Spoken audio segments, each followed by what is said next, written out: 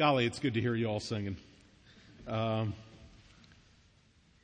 first 7 words of this text from Ephesians, I bow my knees before the Father, makes it clear that we're dealing here with a prayer. This comes at the very end of the first half of the letter. It's a transition point into what will come. But in it, the author lifts the congregation to God. I don't know if you've ever had a chance to just happen to overhear someone praying or praying for you.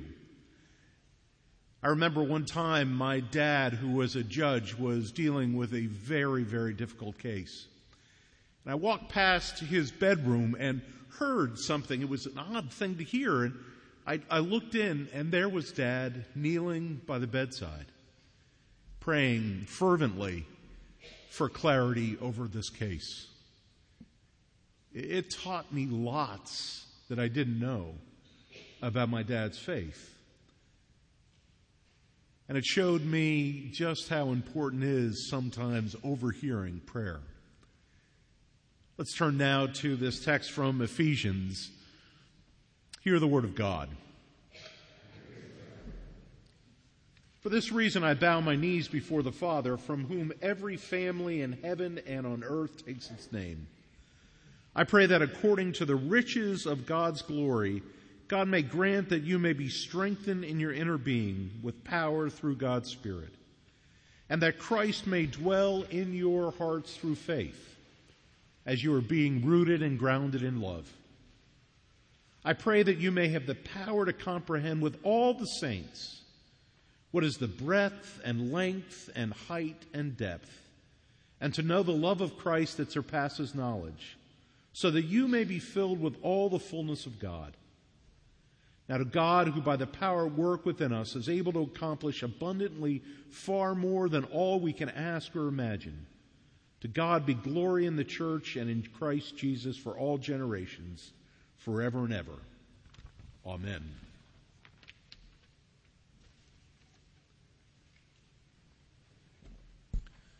A few miles from the little town Wicasset, Maine, there is a beautiful old New England meeting house dedicated to the worship of God about the time of the U.S. Constitution.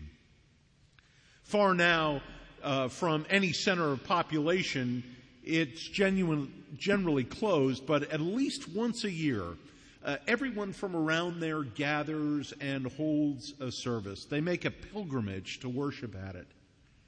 In her book, Meeting House Hill, about the influence of the colonial church in the life of the community, Ola Winslow describes the importance of worship and the exercise of faith. Sermons were light thrown on the mysteries a man could not even state for himself, much less unravel, though they were part of his daily consciousness. Once a week for 2 hours, his thoughts were lifted above the interminable chores of life and his destiny linked to something vaster than he could immediately know. His daily performance was tested against a great idea. And in the midst of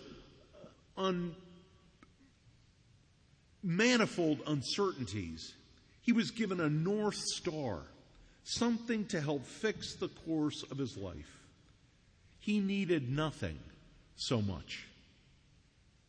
When I read that, I immediately think of the writer's great prayer for the Ephesians that we just read. Every word speaks of meaning, purpose, power, of identity, destiny, direction, of confidence, character, and community. That you, being rooted and grounded in love, may have the power to comprehend the breadth and length and height and depth, that you may be filled to the fullness with God. All authentic faith engages us at the top of our minds, at the bottom of our hearts, and in the exercise of our wills. There was a word and an address from beyond us, a claim upon us, a command set before us. In all profound faith, there is revelation, worship, obedience. It is height, a theological perspective. It has depth and empowerment for life. It is extension, a way of living in the world.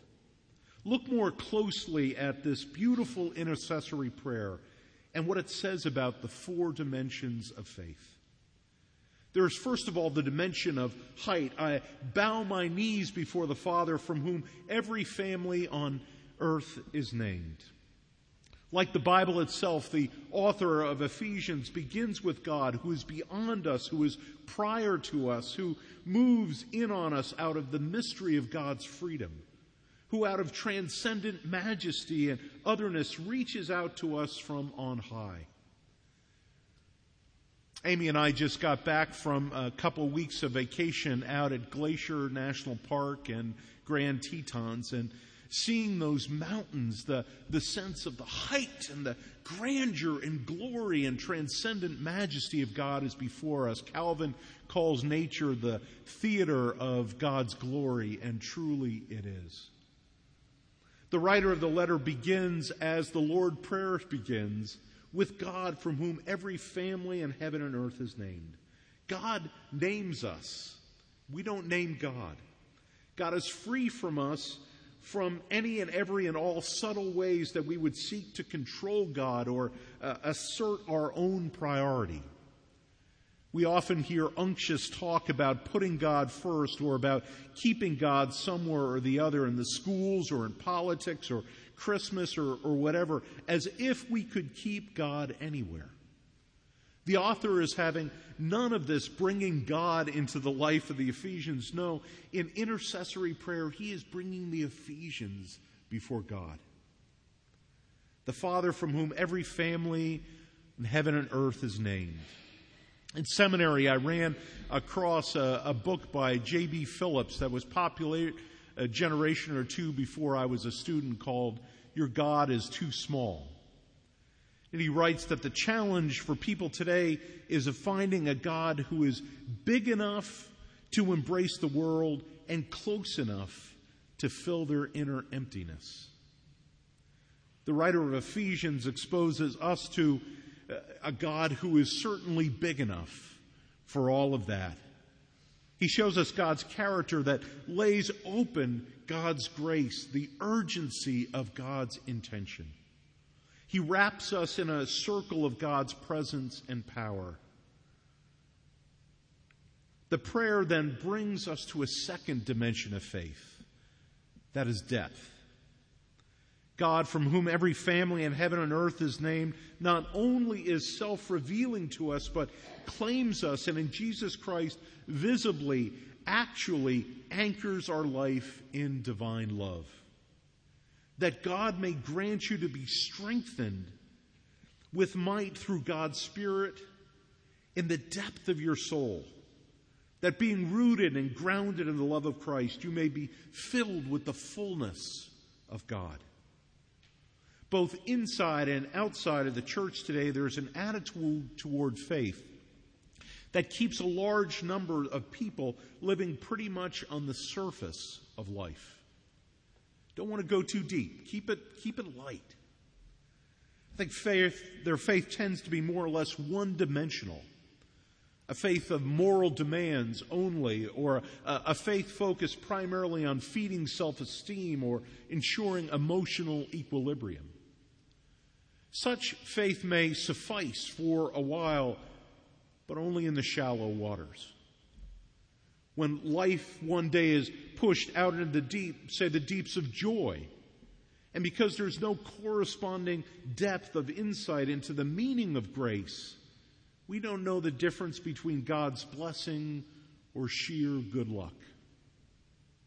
Or say life plunges us into the ocean of sorrow, when there is no deep and abiding sense of God's unfailing presence to sustain us, of God's everlasting arms to hold us together and hold us close enough through tragedy. What can we say or do?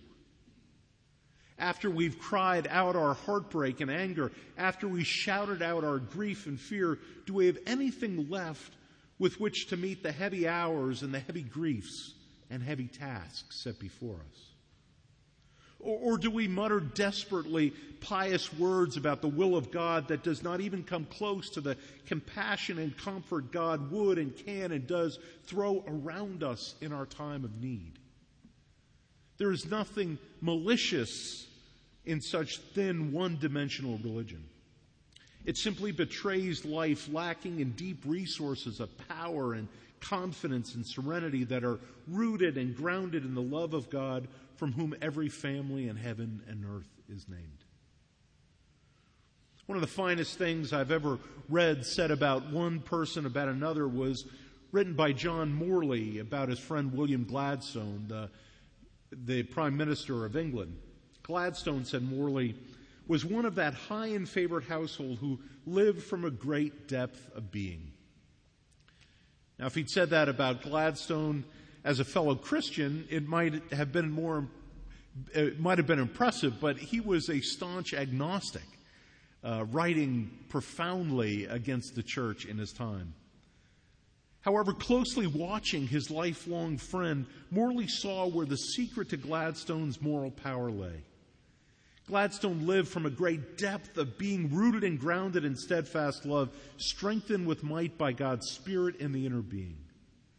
Any truly profound and dynamic faith will have a dimension of depth, a confidence of belonging to God, of being anchored in God's love, sustained by God's grace, upheld by God's power. Any truly profound and dynamic faith will have this sense of playing a part in God's eternal purpose, of being strengthened by might by God's own own life in the depth of your soul. And this dimension of depth will be fed in the worship of God, in the study of the faith, and in prayer. Beware, especially in our day, of any faith that downplays worship, thought, or prayer in favor of projects or programs that serve some ideological or political agenda. The demands of life are terrific enough already. And as the years go by, they often mount in intensity. Watch out for one-dimensional faith that merely piles on demands for more sacrifice, more toil, more religious activity, but which does not at the same time help to meet the demands of life from the deep resources of grace and worship and study and prayer. This church, as you well know, is deeply involved in the outreach ministries of compassion and service to the community and to the wider world. But these just didn't suddenly occur to someone out of the clear blue. No, they emerged out of a deep faith and reverence of thought and prayer of committed community and the congregation. No ministries of compassion and service, however needful or noble, will be able to last long apart from the wellspring of God's empowering grace. Faith's third and fourth dimension are the dimensions of length and breadth. Length marks the extension of faith forward into the future, the durability, the steadfastness, the staying power of faith. Breadth refers to the extension of faith outward into the life of the world. If the dimension of height reminds us of the source of life and identity, and the dimension of depth reminds us of the love and grace in which our lives are anchored, rooted, and grounded, hidden with Christ in God, then the dimension of length reminds us of the extent in time of the life of faith, of its endurance and steadfastness. There's a key verse in the prophecy of Habakkuk that receives wide application in the New Testament, especially in the book of Hebrews and in the writing of Paul. It's also had enormous and fascinating influence in the history of Christian doctrine as a keynote of the thought of Luther and others. Often it's translated this way: the righteous shall live by their faith. But the word for faith in that verse means much more than the act of faith, much more than trust, much more than intellectual and emotional assent to the revelation of God. It might perhaps be better translated, as indeed is suggested in some Hebrew manuscripts of Habakkuk, this way, that the righteous shall live by their faithfulness, by the steadfastness of faith and trust. The picture here is of a man or a woman of quiet, unself-conscious graciousness, confidence, steadfastness, dependability, even serenity. Such people are like men and women you and I have perhaps known, possibly even in this congregation. I can think of certain ones who live or have lived among us and in other congregations I have served. Confident that there is in sovereign and invincible love above them, a firm power under them, a great and tender care about them, and an eternal destiny before them. They shine out as beacons of faithfulness, assurance, steadfastness in a dark and unsteady world. They seem able to maintain a wholesome distance from pettiness and gossip, jealousy, destructive criticism, ill will, vindictiveness, the bearing of grudges. Instead, they seem to live from a great depth of being, from great strength of character, from great steadfastness of conviction, and yet with such a spirit of openness and acceptance that they invite our trust, elicit our respect, and win our love. They are women and men of great personal strength and influence, yet they bear this strength with genuine humility, aware of such power as there might be is not in them, but through them. They see something in every other person worthy of their regard and respect. And they're therefore endlessly, foolishly, incredibly merciful. From generation to generation, such souls carry forth faith and give integrity and continuity to the church's best life. And they help define for us the communion of saints, which is why our church's purpose statement on the back of the bulletin reads, "Ordinary people testifying to the extraordinary light found in our Lord Jesus Christ." We want to highlight that. And this brings us naturally to that other dimension of faith, the extension of faith in the space to a breadth and wideness that reaches out and encompasses other people within the regard and influence and concern. No faith created from above, no faith nourished by deep springs of God's power at work in the world and within us, no faith marked by steadfastness and faithfulness can live only to itself in some narrow and self-serving, self-satisfied rut. For an individual or church to live like that would give the lie to everything else and would expose what could only be called a counterfeit faith.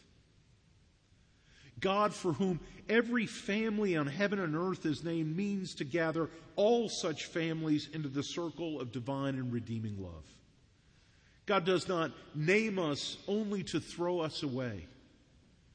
God's whole purpose in all of this is to redeem beloved children and the world from the bondage of evil, from the burden of guilt, from the dominion of death. If we think God is after anything else, then between God and us, there can be little but misunderstanding. Forgiveness, healing, reconciliation, redemption.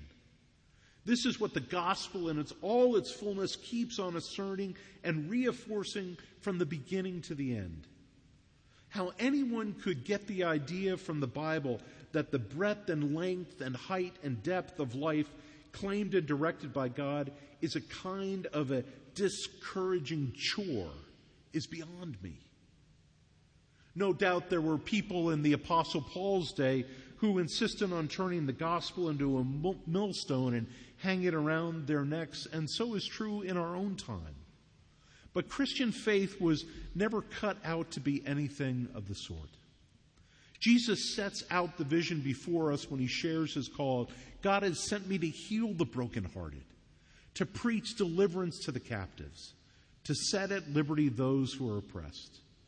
And he calls us to carry on that ministry through the power of his Spirit today. The Bible keeps saying from the beginning to the end that somebody else is over all of this, that God is present and powerful and purposeful in and through history. As biblical scholar Neil Plantinga writes, the great writing prophets of the Bible knew how many ways human life had gone wrong because they knew how many ways human life could go right. And they dreamed of a time when God would put things right again. They dreamed of a new age in which crookedness would be straightened out, rough places made plain, the foolish would be made wise and the wise humble. People could work at peace and work having meaning and point. All humans would be knit together in brotherhood and sisterhood. The Christian gospel tells us, he continues, that we are now fallen creatures in a fallen world, that all hell is broken loose, but also that in Christ all heaven has come to do battle.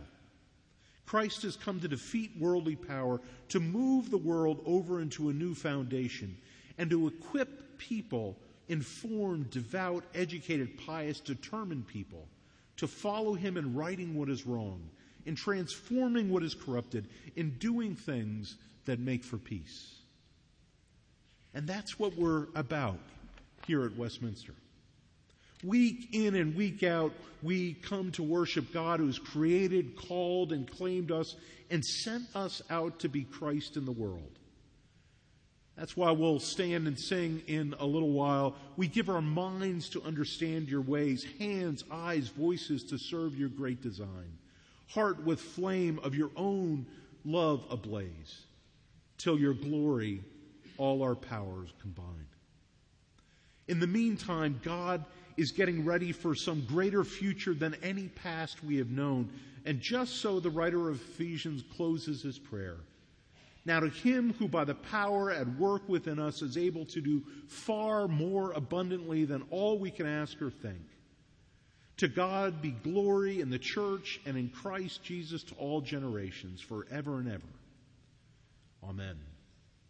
This Ephesian prayer is my own for us this day, as we seek to live faithfully in every dimension of the faith and to serve this great God who has called us by name. Thanks be to God. Amen.